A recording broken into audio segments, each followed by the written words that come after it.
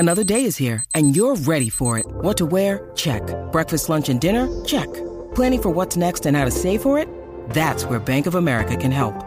For your financial to-dos, Bank of America has experts ready to help get you closer to your goals. Get started at one of our local financial centers or 24/7 in our mobile banking app. Find a location near you at bankofamerica.com/talktous. What would you like the power to do? Mobile banking requires downloading the app and is only available for select devices. Message and data rates may apply. Bank of America N.A., member FDIC. When you need mealtime inspiration, it's worth shopping Kroger, where you'll find over 30,000 mouth-watering choices that excite your inner foodie. And no matter what tasty choice you make, you'll enjoy our everyday low prices, plus extra ways to save, like digital coupons worth over $600 each week. You can also save up to $1 off per gallon at the pump with fuel points. More savings and more inspiring flavors make shopping Kroger worth it every time. Kroger, fresh for everyone. Fuel restrictions apply.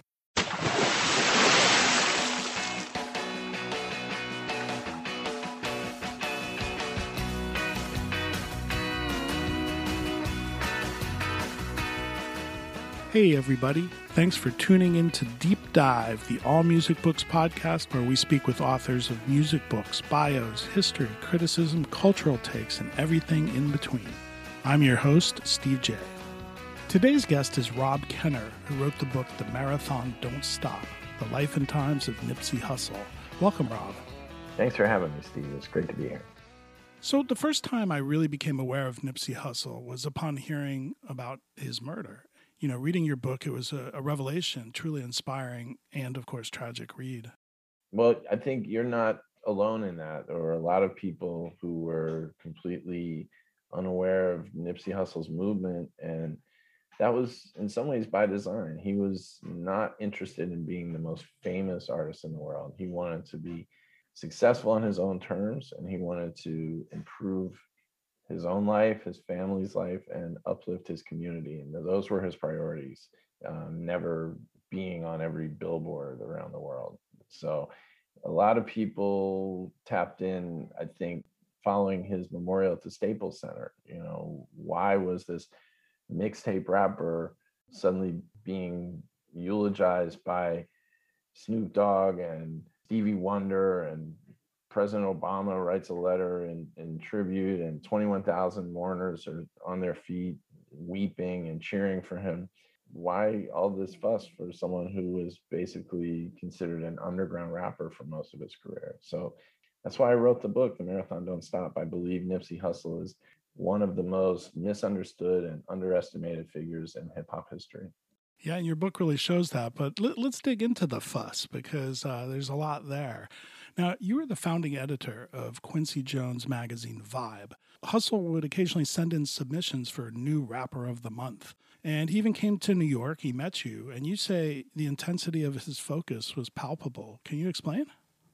Our next section at Vibe was a launching pad for brilliant artists to introduce themselves to the world. And artists like Nas and Jay-Z and Biggie and Outkast, Mary J. Blige, they got their first page in Vibe in the next section.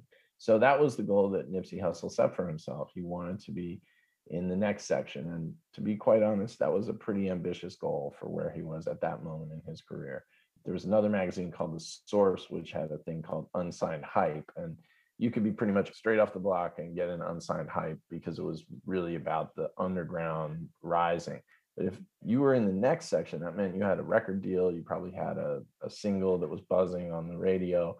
Nipsey wasn't quite at that point for the time that he was sending his demos and headshots to Vibe. And I found out later he was getting a little frustrated that we were not recognizing his brilliance. But like every other goal that he set for himself, he just persevered and he would not be deterred. And by God, he made it up to the offices of Vibe. So at that moment in 2009, he had, by that point, linked with Epic Records. A lot of labels do that with a developing artist. They quietly support them without branding them as a major label act because they want to make a big reveal later. But still, Nipsey was so excited to be in that room, and you could feel his intensity of focus. That's what I was talking about. It was a victory lap in and of itself, just to be up in the offices of Vibe. I think everybody who was in the room that day remembers Nipsey Hussle. He was someone I had never heard of before, but you could just tell there was something crackling in his brain. And that was before he pressed play on the music. Well, you also wrote that when you heard about his murder, your mind flashed back to your final conversation. Yeah, I mean, the thing that I thought about was, well, there were many thoughts. It was a crushing reality to absorb just emotionally. And, someone who inspired me as he did, I felt a sense of loss. And I'm not his family member or business partner, but, a lot of people love Nipsey in a genuine way. And I think, the sense of loss was deep. What I thought about after that initial shock and sadness wore off was this conversation that we had about a song called Dedication, where he calls himself the Tupac of my generation. So, Tupac means a lot of things to different people, and that's a big statement regardless. So I'd just like to know your thought process. And so he said, I know it's a big statement. For me, Nip said, Tupac was a Trojan horse for the streets, meaning that there was a lot more inside him than might first meet the eye. That thug life persona, which a lot of people get labeled that way. So Nip saw Tupac as a Trojan horse for the streets. He said that in our culture, street culture, being intelligent is sometimes considered a form of weakness. And you don't want to appear to be too smart because it will turn people off. So there was a strong identity between, how he saw Tupac and how he saw himself. And Nipsey said, I can relate to that feeling of, that was the inspiration that led him to make that comparison. And, when I heard about Nipsey's untimely death, I also thought about the fact that Tupac was taken from us very early. And, I'm sure that he was not foreseeing something like that for himself, but, the irony and the sad parallel is inescapable. There was another comparison, which I learned later when I was working on the book, that Nipsey Hussle was so inspired by Tupac as a young artist. But something I didn't know is that Tupac's mother actually heard one of his early recordings. Afeni Shakur, who was, of course, a member of the Black Panther Party and very important activist, apart from being Tupac's mom, heard an early recording that Nipsey made when he was actually not even called Nipsey Hussle. He was rapping under the name Concept at that time. And the song made its way to her attention, and she was so impressed with it. She said, have this young man flown down from LA to Atlanta.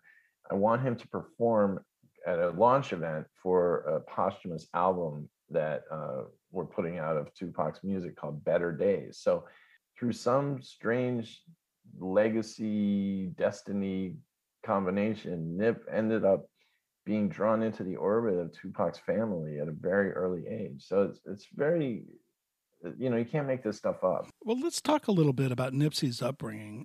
His father was from the East African country of Eritrea. And that's a place that Nipsey and his brother Sam would visit several times, and it had a huge effect on Hussle's worldview and his philosophy. Yeah, absolutely. And when I spoke with Nipsey, he said that that was a life-changing experience for him, his first trip to Eritrea. So his father was someone who Nip described as an African freedom fighter. And what that meant is he was from a nation in East Africa where there had been a long-running 30-year plus civil war between people who look very similar and have a lot in common culturally, Ethiopia and Eritrea. And Nip's father ended up fleeing to America seeking asylum from the conflict, which was brutal and, devastating conflict that still is playing out even today. But he kept in touch with his culture, and he made sure that his family would hear music from East Africa and eat the food. He was a cook who prepared nice spicy dishes at home, and so he made sure that they kept in touch with their roots in East Africa. But at a certain point in his son's development, when they were in their mid-teens, their father just decided it's time for us to go back and visit grandma and aunts and family members who were living there. And I think it was more than a family reunion for him. I think that Dawit Askedom, as his father's named, understood that his sons needed to connect to some other reality other than South LA. He wanted them to see a different way of life. And although Nip was a little reluctant to go for 3 months, that was a long time to be away from all that he had going on in LA at the time. He agreed to go, him and his brother and his dad, and he saw things that changed his whole outlook on life. He saw a country where, most of the authority figures looked like him. He saw a country where family and the daily meal was the most important thing. The whole country stops at midday for the midday meal. Kids come home from school, businesses stop, everyone gathers. There's more respect for women. He talked about that and how his experience in Africa made him question a lot of his assumptions about relations between men and women, and the examples that he saw. Just all these things changed his whole worldview. And when he returned to LA, the people who knew him before and after said you could just tell there was something, a more powerful sense of purpose, I guess is one way of putting it. He understood a phrase that is often used in hip hop songs, knowledge of self. He gained knowledge of self in Africa, and it stuck with him. And as you mentioned, he returned later in his life after he had put out his album Victory Lap and was about to go on tour. When he was there, he would tell them, one day I'm going to be a famous rapper and you're going to hear about me. And sure enough, by the time he returned to Eritrea, he was a famous rapper, and he was, given the VIP treatment. Him and his brother and dad made the same trip for a shorter length of time, but they met with the president of Eritrea, and he gave an amazing interview to the state newspaper there, where he explains pretty much his whole life's journey. And it was clear he wanted his fellow Eritrean people to understand what hip hop was all about and what his journey had meant. And he very patiently answered the questions of a journalist who really didn't know anything about his life. But it was a very poignant moment. Well, and as you mentioned, this must have had quite the effect, because where he really grew up was on Slauson Avenue and Crenshaw Boulevard in South Central LA, which is a serious center of gang culture. Yeah, well, Slauson and Crenshaw is where it all began for him. Yeah, absolutely.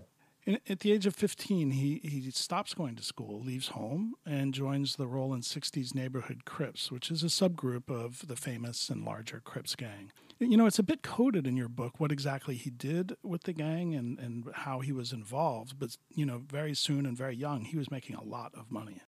Yeah, I think there's as much information as is available is what I've shared. I didn't write it in code deliberetely, but I'm going from the information that is verifiable and true. And Nipsey never wavered on the fact that he was a member of the Rolling 60s, and after his life had changed completely, and he had found ways to encourage other people from his gang and from his community to pursue the most positive kind of life possible, he still remained committed to that organization, because I believe he understood that the roots of gangs in America is much more complicated than what people are led to believe by the mainstream media and by Hollywood and even rap music in some ways kind of is part of the problem.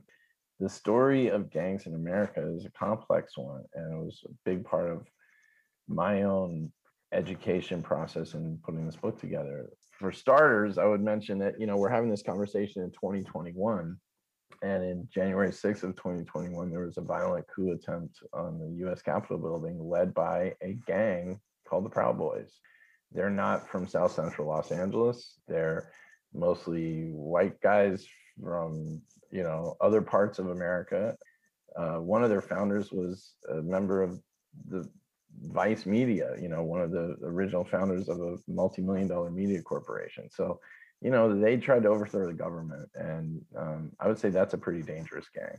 Right. So, we don't hear probably spoken about as a gang, but that's what they are. And when you talk about the history of Crips and Bloods in LA, you have to go back and really peel back the layers, which that's why the book is called The Marathon Don't Stop, The Life and Times of Nipsey Hussle, because I really try to place Nip in the context of hip hop history, but also American history and LA history. And so in putting this book together, I learned about a gang called the Spook Hunters, which was a racist white gang that was working closely with the Los Angeles police.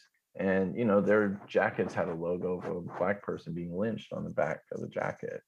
So naturally, neighborhoods that were predominantly black needed their own community organizations just to protect themselves. The Spook Hunters were intimidating black kids going to school, or black families that dared to move slightly out of the neighborhoods where they were restricted by government policy, redlining, restrictive covenants and property deeds. And all this is real facts. Like, there's no rumors, there's no conspiracy theories. This is all, there's hundreds of footnotes in the book. And I tried to make sure everything was journalistically rigorous for that reason. I don't want this to be coded or open to debate. This is a true story. And so, to understand why a brilliant young man like Ermias Asghedom decides to join the Rolling 60s, you have to understand why a neighborhood has a gang like the Rolling 60s and where they came from. And I think Nipsey understood that history very well. He referenced a lot of this history in his music and in interviews. And it's my belief that one of his goals was to redirect gangs like the Rolling 60s and other neighborhoods, away from block to block warfare and self-destruction, and back to the original purpose, which is community upliftment and protecting your own and changing lives, and making a better life. And that's what the real American dream is. So, in that sense, obviously it's a complicated legacy. Gangs have a lot of, tragedy and destruction that go along with their history too. But I believe that Nipsey Hussle made a conscious choice to be a part of that story in order to redirect things in a different direction. And one of the fascinating points in your book is that a lot of that perspective comes from Nipsey and his friends. And so to hear it in those terms is very different from any of the stories that we usually hear, any of the reporting that we usually hear. It's real and it's what they do. And, I just want to point out, when I said coded, I meant, and it's probably in Nipsey's words, he's not going to tell anybody exactly what he did. Exactly. Why would he do that? He decides to focus on music ultimately. And one of the things that was really, really fascinating is he was very savvy tech speaking and very self-directed, as we've talked about. So he builds a studio with out-of-date equipment. And well, his whole life in many ways was, Nipsey Hussle was just always in pursuit of the ultimate studio. There were many disappointments along the way. Some of his first recording studios were just simple setups in other people's homes. At a certain point, Nip made the decision to get out of any type of street life, sold his car, his beloved car, to get a bag of cash, and he called his brother Black Sam. And he tells this story in the song Slauson and Crenshaw and Slauson, true story. But he got a bag of cash for selling his ultimate dream car, and he met Black Sam, who was a retail genius and still is, and matched Nip dollar for dollar. They went to Sam Ash and they bought recording equipment, and they set up a home studio in a house where the brothers and their dad had bought a house. It was actually in a part of LA which was not in their usual neighborhood. It was actually right on the border with another gang, which was actually an arch rival of the Rolling 60s. So it was kind of a dangerous spot to be in, but they chose it deliberately because they didn't think anyone would think that they would be living there. And it was a choice that they made to kind of take some of the heat off Nip, because, you know, by choosing to completely devote himself to music and turn his back on any kind of street life, that came with a little bit of complications. You know, there's people that still have certain expectations, and, you know, you want to just keep a low profile for a while. Unfortunately, that amazing moment of the music that he was able to create there, and the home that he and his brother and his dad had, came to an end because the police raided the house and they confiscated all of the recording equipment. They confiscated really anything of value in the house. And it was a devastating blow, which had nothing to do with any kind of gang stuff. It had more to do with actually DVD bootlegging and you know, something that his brother was doing at the time, just to, you know, as I said, he was a relentless retail machine, and you know, had built quite a thriving DVD hustle there for a while. But that was a big deal at that moment in LA, especially with Hollywood, you know, really cracking down on street DVD sales. And so they came after the brothers in their home and took everything. Nick lost everything. Yeah. Well, tell us about Dexter Brown, who would enter his life, you know, around this time and become a lifelong influence, partner, friend. Dexter's story is one that has never really been told properly, and I'm so pleased that he reached out to me. I had never heard of him when I started working on the book. He's thanked in the credits to the Crenshaw mixtape, which is a very important tape in Nip's whole journey. But Dexter was a photographer and a civil engineer who bought a house in the neighborhood, him and his wife, planning to start a family.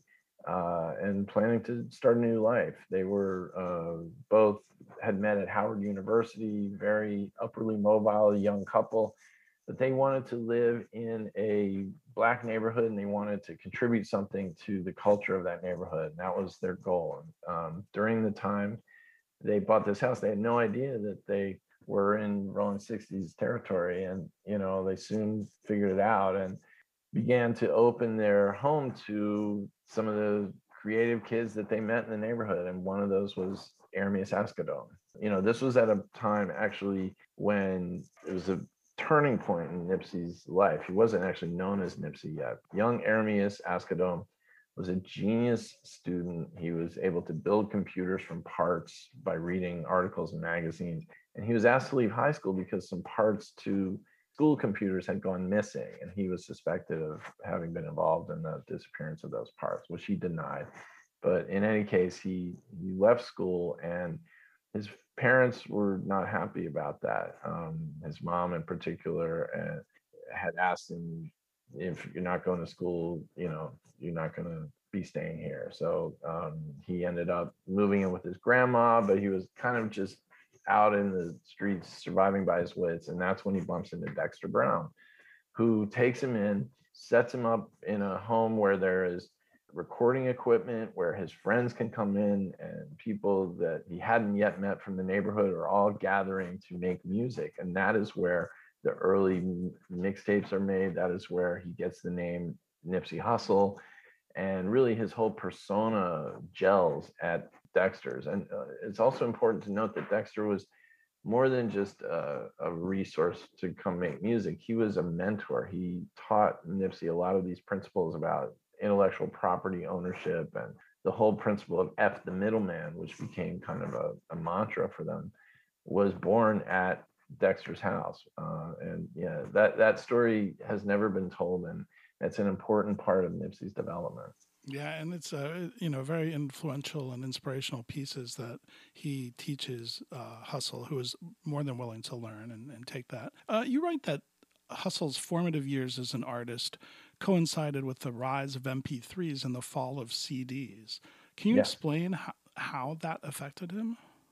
Oh, yeah, absolutely. I mean, he likened it to, you know, the launch of his career, he likened to being in an airplane that is taking off from the runway. And just as it becomes airborne, you have to stop and rebuild the engines in mid-flight. So that was Nipsey's music career. You know, think about the fact that the year 2000 roughly was the peak of the music industry in America. The most money being made. CDs are selling for $20 and $22 at Tower Records, and it's just an amazing amount of money that is being minted. And remember too that hip hop is emerging as one of the most lucrative genres in the game at that point. You've seen the rise of Death Row Records, Bad Boy Records, $1 million music videos. It never got bigger than that. So Nip is growing up in Los Angeles, seeing all this. The Death Row era is playing out while he's a young man and, aspiring to become a rapper.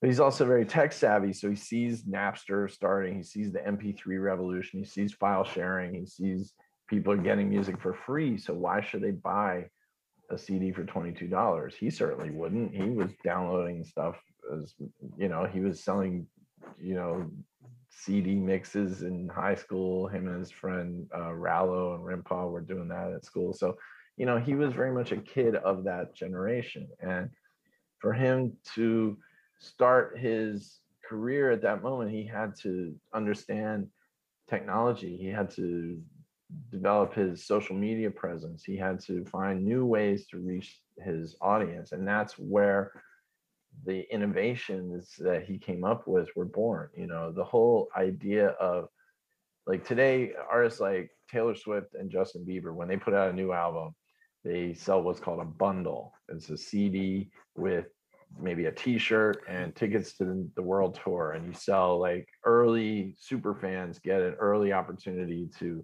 buy the bundle, and they might spend $500, large amounts of money for music.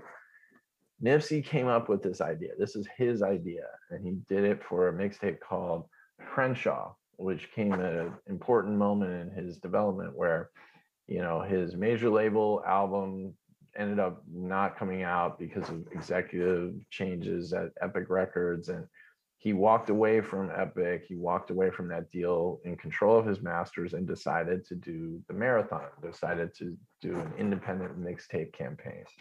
And Crenshaw was his moment of saying, okay, I've given you a bunch of free mixtapes. Now it's time for you to support me. My real core fans, I believe they are going to be willing to pay $100 for my next mixtape. Even though it's available for free download the next day, they're going to come out at midnight the night before and spend $100. And I'll also give them tickets to a concert where only my super fans will be there, my true believers. And he called this concept proud to pay. Right. He believed that this was something that people who really supported your movement would be sufficiently engaged with you that they will do that level of support. And of course, people thought he was crazy.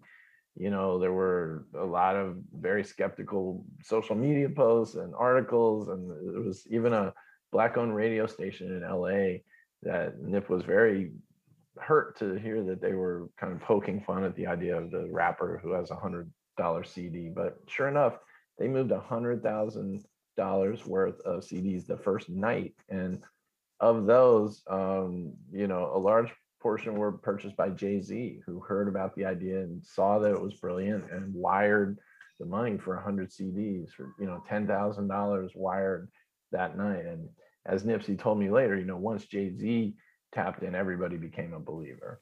Right. And, that's a shake your head moment. You briefly mentioned, but one of the moments I definitely shook my head is you mentioned Epic Records, and they hooked him up with electronic dance music. Yeah, they wanted, it's just one of those things where the label, the exec who signed him had moved on, as sometimes happens at major labels, and someone else came in who just had no clue who Nip was or why he was important. And they were just looking at whatever was trendy at the moment, like make an EDM record. And his album was finished and ready to go, but they just, but it was a blessing in disguise in some ways because, Nipsey's whole movement, he never really wanted to sign the deal with Epic Records. He did it because at that moment he needed money for a lawyer because he had to fight a case. And, that was a decision that he eventually came to regret because although they supported the early Bullets Ain't Got No Name mixtapes and gave him a big publicity push, and and all of that, I think he started to see that his creative control and just the integrity of his art was being compromised by working with a major label. And there were many other artists who've had that experience, but Nipsey was one of the few who was bold enough to just walk away from a major label deal. And shout out to his management and the people who believed in him to negotiate to allow him to walk away, not only with his freedom from that deal, but in control of his mixtape catalog, which is a huge asset. And that would continue to reap great rewards for him throughout his whole career. We're speaking with Rob Kenner, the author of The Marathon Don't Stop, The Life and Times of Nipsey Hussle. There's a lot going on at this time. You mentioned the Bullets mixtape, and that's a big thing that's happening. And Snoop and Game both like those things. And then his circle starts to grow, and he reaches out to another person who would figure prominently, and that's a photographer. You mentioned him earlier, Jorge Peniche. What was his story? Well, another very self-guided, self-actualizing, tech-savvy, cool, creative kid from LA who was already doing photography. He was deep into sneaker culture and MySpace, and they were kindred spirits in a lot of ways, Nip and Jorge, and they recognized each other at a crucial moment. And Jorge went to photograph Nip on the set of the Hustle in the House music video, which was a breakthrough single, one of the first major hits that Nipsey Hussle had that got him on the radar of like BET and mainstream radio. It actually sampled Criss Cross record Jump, which was an early favorite of Nip. So he loved the song, the streets loved the song, and Jorge comes out to do the photo shoot at the video, and it was just a moment where he witnessed a legendary transformation. This was a kid from this neighborhood who built his career without any compromise, and he got to the point of having a massive hit record and shooting the video right at Slauson and Crenshaw. It's a sweet and amazing triumphant moment, and for Jorge to be there was great. But the game changer was after Nip walks away from Epic Records and decides, I'm going to start the Marathon. I'm going to do this independent mixtape run, and I need someone who can help me present my image in a different way. I don't want to be marketed as this cliche gangster rapper that the major label kind of tried to play up in my imaging. And so he had a meeting. He invited Jorge to a new studio and office that he had set up. And he said to Jorge, would you like to be my partner and, rent space in this office, and we'll build this together. And to his credit, Jorge jumped at the chance, and they began working on the Marathon mixtape, which, the visuals were all the design, all the photography, all the typography, that was all Jorge. And he continued to work all through Nip's entire run. The whole Marathon clothing logo and all of the design has always been overseen by Jorge Peniche. And he was someone that stayed till this day, is still closely involved with the Puma ads that you see for the Marathon clothing, Puma collabs. That's Jorge's photography. He designed the billboards around LA, which are still paying tribute to Nip's legacy. So he's an integral part of the whole Nipsey Hussle movement. Well, it's amazing the people that he surrounded himself with them when it came to music, but more importantly, perhaps branding. And he was so far ahead of the time in that stuff. And, we spoke earlier of Dexter, but there's a friend of his who gave Hussle a very simple piece of advice. Tell us about Big Bob and what he told Hussle. Well, Big Bob was one of Dexter Brown's friends who worked at a record label and introduced to Nipsey by Dexter. And he was someone who recognized the brilliance of this young mind, and he would offer him advice. And one of the first things that he said was, the rules to being a rapper are very hard to figure out. They seem to change all the time. Rappers, trends and fashions and the music industry changes all the time. But the rules of being a brand are ironclad. And there's a book that you can read called The 22 Immutable Laws of Branding. And he gave young Nip Hussle a copy of that book, and it absolutely changed his whole thought process, because these super brands, Apple and Starbucks and, Nike, these are brands that really have become bigger than the categories themselves, you talk about, blowing your nose on a Kleenex, not a tissue, so it's that power that Nipsey harnessed in his Marathon brand. And, that book was a game changer for him. The other book that Big Bob gave to him was a book called Contagious, which is all about how ideas stick and catch on and what makes things become popular. And there's a chapter in the book about a restaurant in Philadelphia that was selling $100 cheesesteaks. And of course, this pissed off devotees of street food in Philly, where you're not supposed to pay much more than $5 for a cheesesteak. But at this one restaurant, they would present it with maybe some truffle oil and a small glass of champagne, and it became kind of like a prestige date. Impress your girlfriend, you take her to this particular cheesesteak restaurant, and people like Oprah Winfrey were coming and was getting press. And so when Nipsey read that chapter in the book, he understood how he was going to market the Crenshaw mixtape. And it was that book from Big Bob that really sparked him to make this Proud to Pay concept, which, as I mentioned, has become standard business practice for the music industry now. Yeah, and he went in full. The Crenshaw T-shirts took off, the All Money and No Money Out brand, and as you mentioned, the tapes for $100. It's just incredible. One of the things, and my background is in music packaging, but the Marathon comes out, and I was blown away with its content and distribution, and there's an essay in there, and it's just so forward thinking for the time, and also for the genre of music. Well, yeah, nobody was putting it all together the way Nip did. I think hip hop as a genre is often underestimated, and the complexity and the nuance of the art has always been a part of hip hop, although it doesn't always get presented that way to the mainstream. But what Nip did that was singular was putting all of those things together. As you mentioned, the delivery through his website, and you had to enter your email address to download the zip file, and you got the relationship with the customer, and then just the vision of what the Marathon represents, the idea that this is a long-term journey. We have turned our back on the major label compromises. We are doing this independently, and we're stating our manifesto and doing all this, by the way, investing it back into the community. Like, all those things is, to me, is the ultimate fulfillment of hip hop's mission, and Nipsey represents that.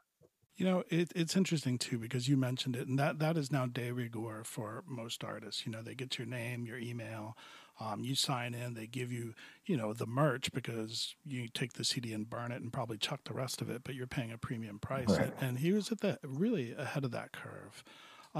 Another one that he was ahead of, and it speaks to kind of his vision of success, is the Green Rush, right? Yeah, absolutely. Well, one thing about Nipsey Hussle, music was a passion, and he loved music, but he also understood it was a business, and he was determined to elevate his personal fortune and that of his family and his community by all means necessary. So that also meant looking at other business opportunities as well. And he opened many different businesses, not all of which are as well known. There was a hair extension store that was doing great business.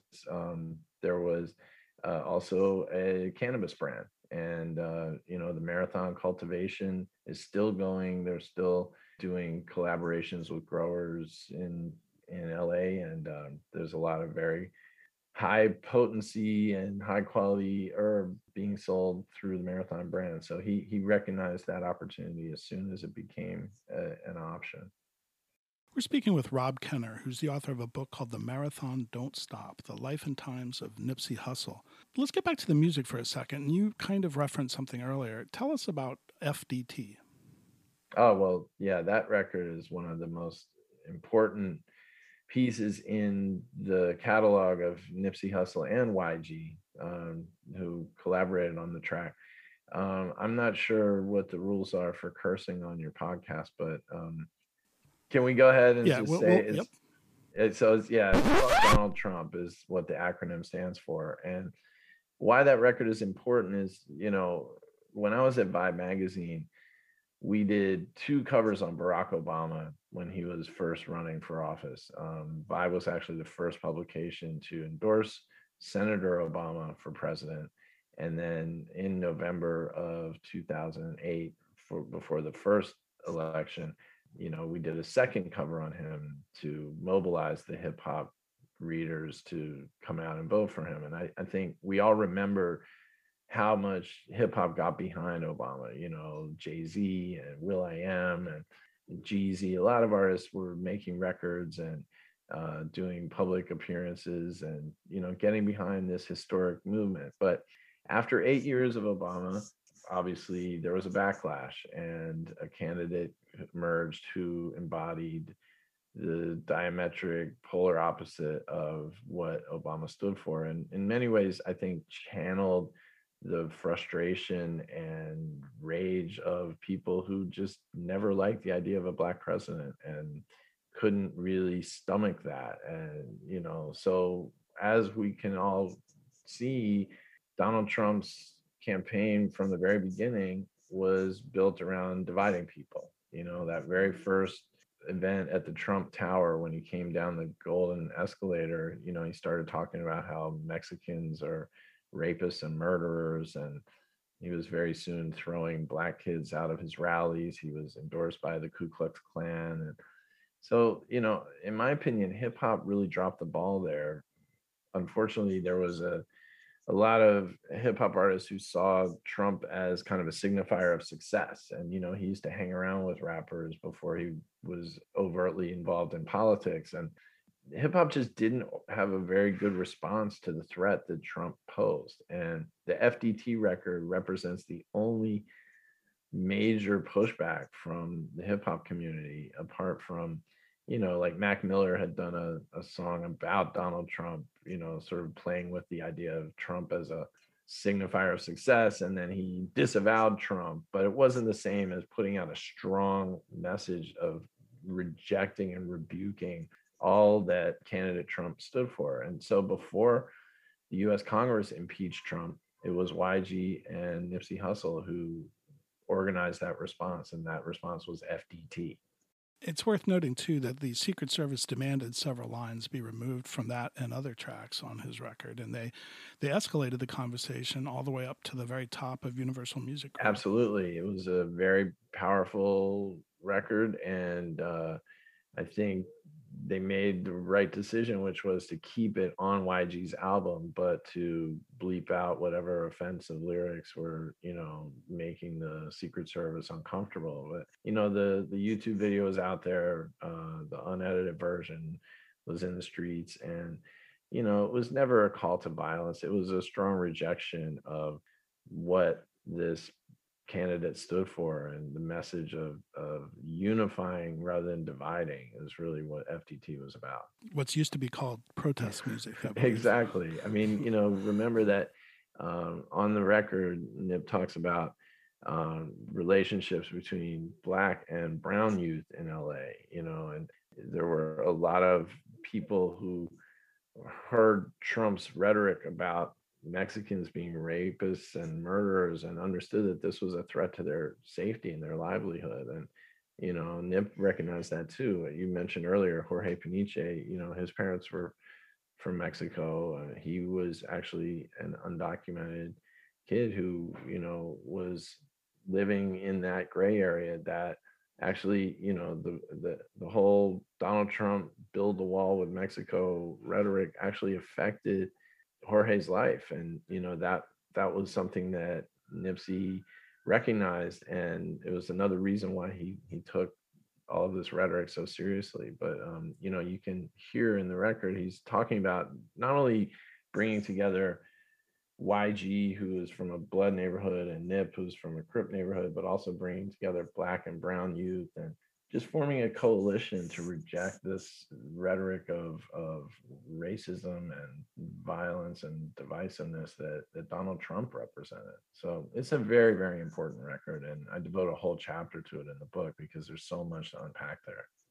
Yeah, and you could say that about Nipsey's life. I mean, such a young man and so many different innovations and touchstone moments that a lot of artists never get one of those. On the night of March 31st, 2019, Nipsey Hussle is just doing his thing and hanging out in the parking lot in front of the Marathon clothing store, pretty much where he grew up, and letting fans approach him and take selfies with him. What do you think happened that night? Was it gang retribution or just random payback violence? I know that the person charged is still awaiting trial, I believe. Yeah, he's still awaiting trial.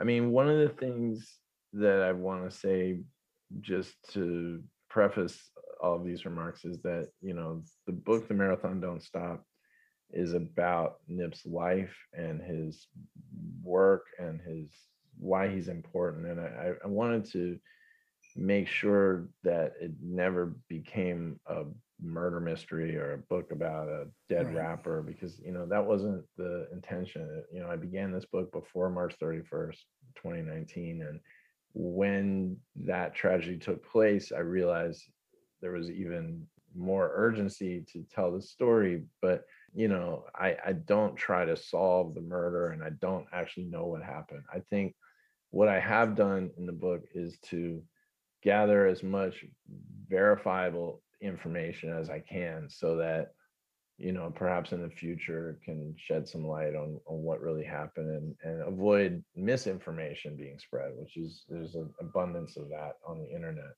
But what is known is that Nipsey was there to meet someone who needed some clothes because they had recently come home from prison. This was something that he did quite often. He provided for people that were members of the community or members of the 60s, to just help them get back on their feet and put them on a different path in life. So actually, Sunday is not normally a day when he would have been at the store, but because this individual wanted to come and get some clothes to go to a family gathering, Nip showed up and made that possible.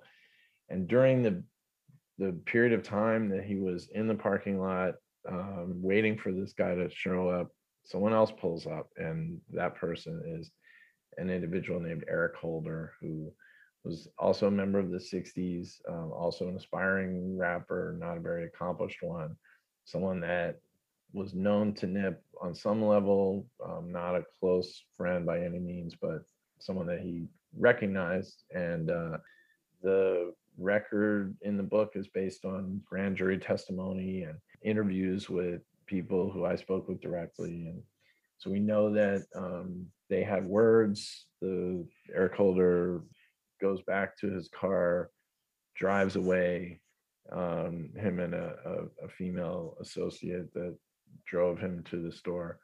A few minutes later, he comes back with two guns and proceeds to murder Nipsey Hussle. It's an atrocity. And why he did that, no one really knows.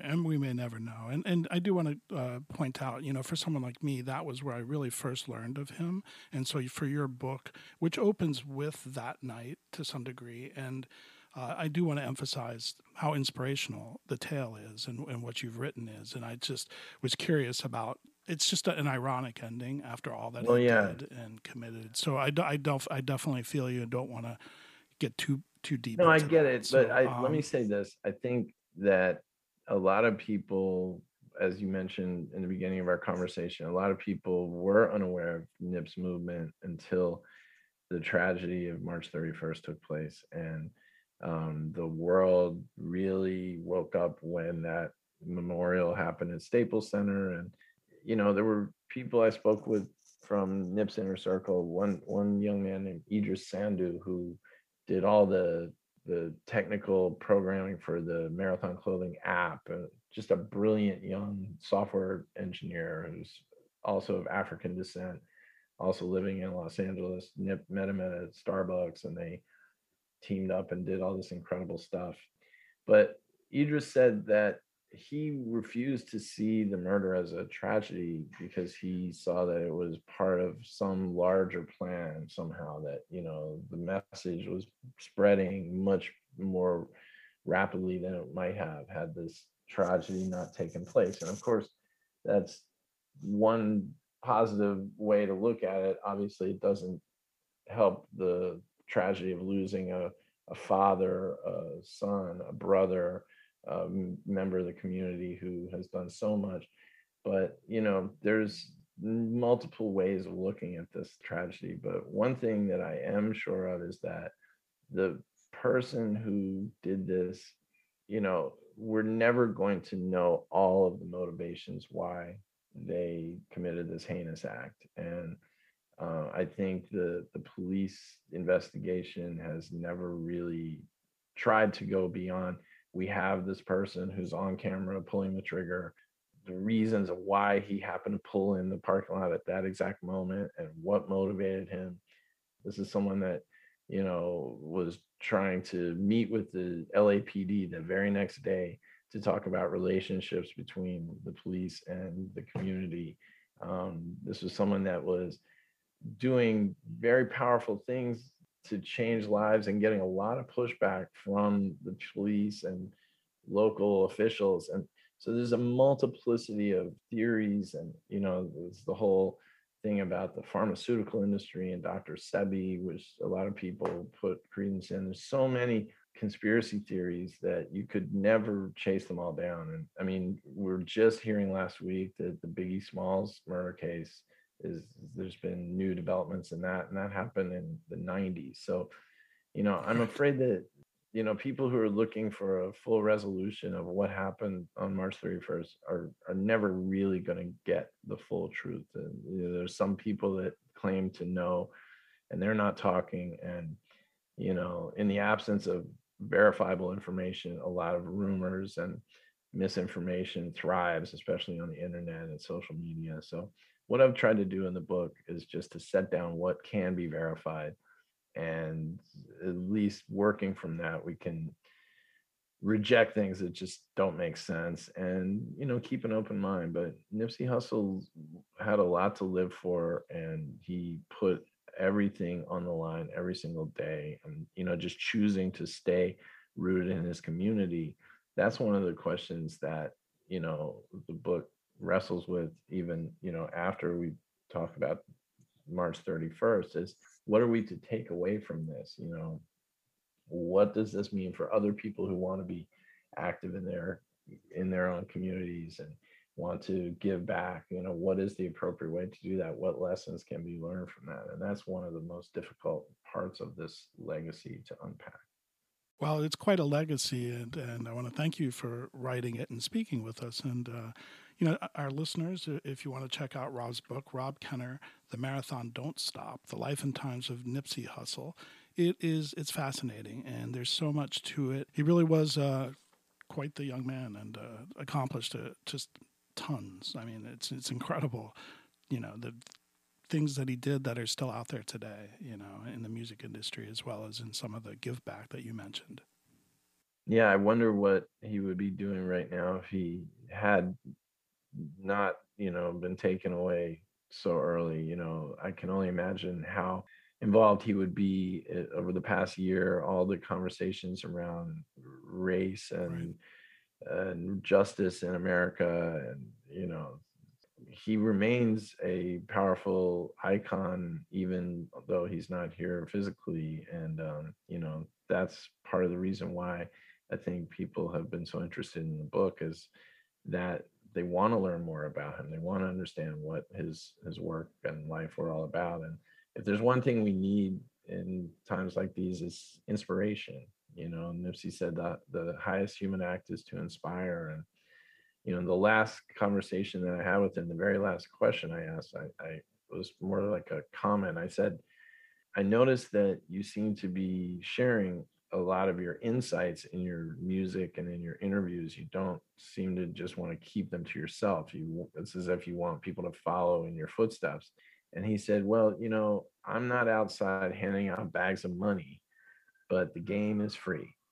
And when I was a kid coming up, that's all we expected the older heads to do, is just give us a little of the game. You don't have to tell us all your secrets, but just give us enough game that we can maybe find our own way. And if you're secure enough in your ability to hustle, you're not going to be threatened by these youngsters picking up a little game from you and trying to make our own way. So, this book, The Marathon Don't Stop, is my way of paying that forward. Nipsey inspired me in ways just from the conversations that I had with him, changed the way I think about my own life. And I'm not the only one who had that experience. And I want this book to be something that he might have put on one of his own reading lists. He shared lists of books with all of his family and loved ones throughout his life. And it's nice to see people picking the book up. It's nice to see universities starting to teach it. Howard University and Stanford have both had me come talk about it. And I believe that Nip would have been pleased to know that. Thanks for this opportunity today to talk to you and your audience. And I would just say, long live Nipsey Hussle. It's a damn good read, Rob. You should be very proud, and I'm sure he would too as well. Thanks for joining us, Rob Kenner. If you would like to buy this book, please go to allmusicbooks.com and you can buy it through our site. You can also check out the rest of our deep dive podcasts there as well and subscribe so you don't miss a thing. I'd also like to thank our engineer, Steve Folsom. You can check him out at fullsound.com. Finally, big ups to Frankie and the Pool Boys for their one-of-a-kind music played throughout the podcasts. You can check them out at frankieandthepoolboys.bandcamp.com and on all of the major streaming services. Please support local and independent writers and musicians. We're out until the next time, and thanks again for tuning in to Deep Dive, an allmusicbooks.com podcast, and now a proud member of the Pantheon Podcast Network.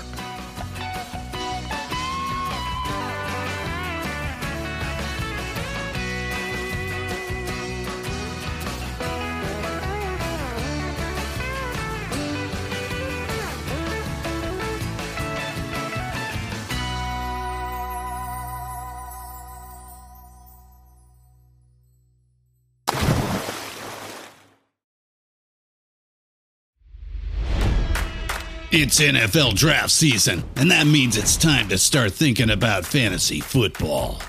FantasyPoints.com features industry-leading experts and prognosticators using proprietary hand-charted data to help you score more fantasy points. FantasyPoints.com is the place to go for whatever kind of fantasy football you play. Whether you play fantasy football, daily fantasy sports, or do a little bit of everything, Fantasy Points has the meticulously researched content to guide you to victory. And why wait for the fall? Fantasy Points also covers the new spring football league, the UFL. Join the guru, John Hansen, Scott Barrett, Joe Dolan, and other massive names in the fantasy football universe with an exclusive offer. Use code Pantheon for 15% off any Fantasy Points package, including the all-in package, with access to every article, tool, and data nugget that Fantasy Points has to offer. That's FantasyPoints.com and code Pantheon for 15% off at Fantasy Points. FantasyPoints.com, code Pantheon. Score more fantasy points.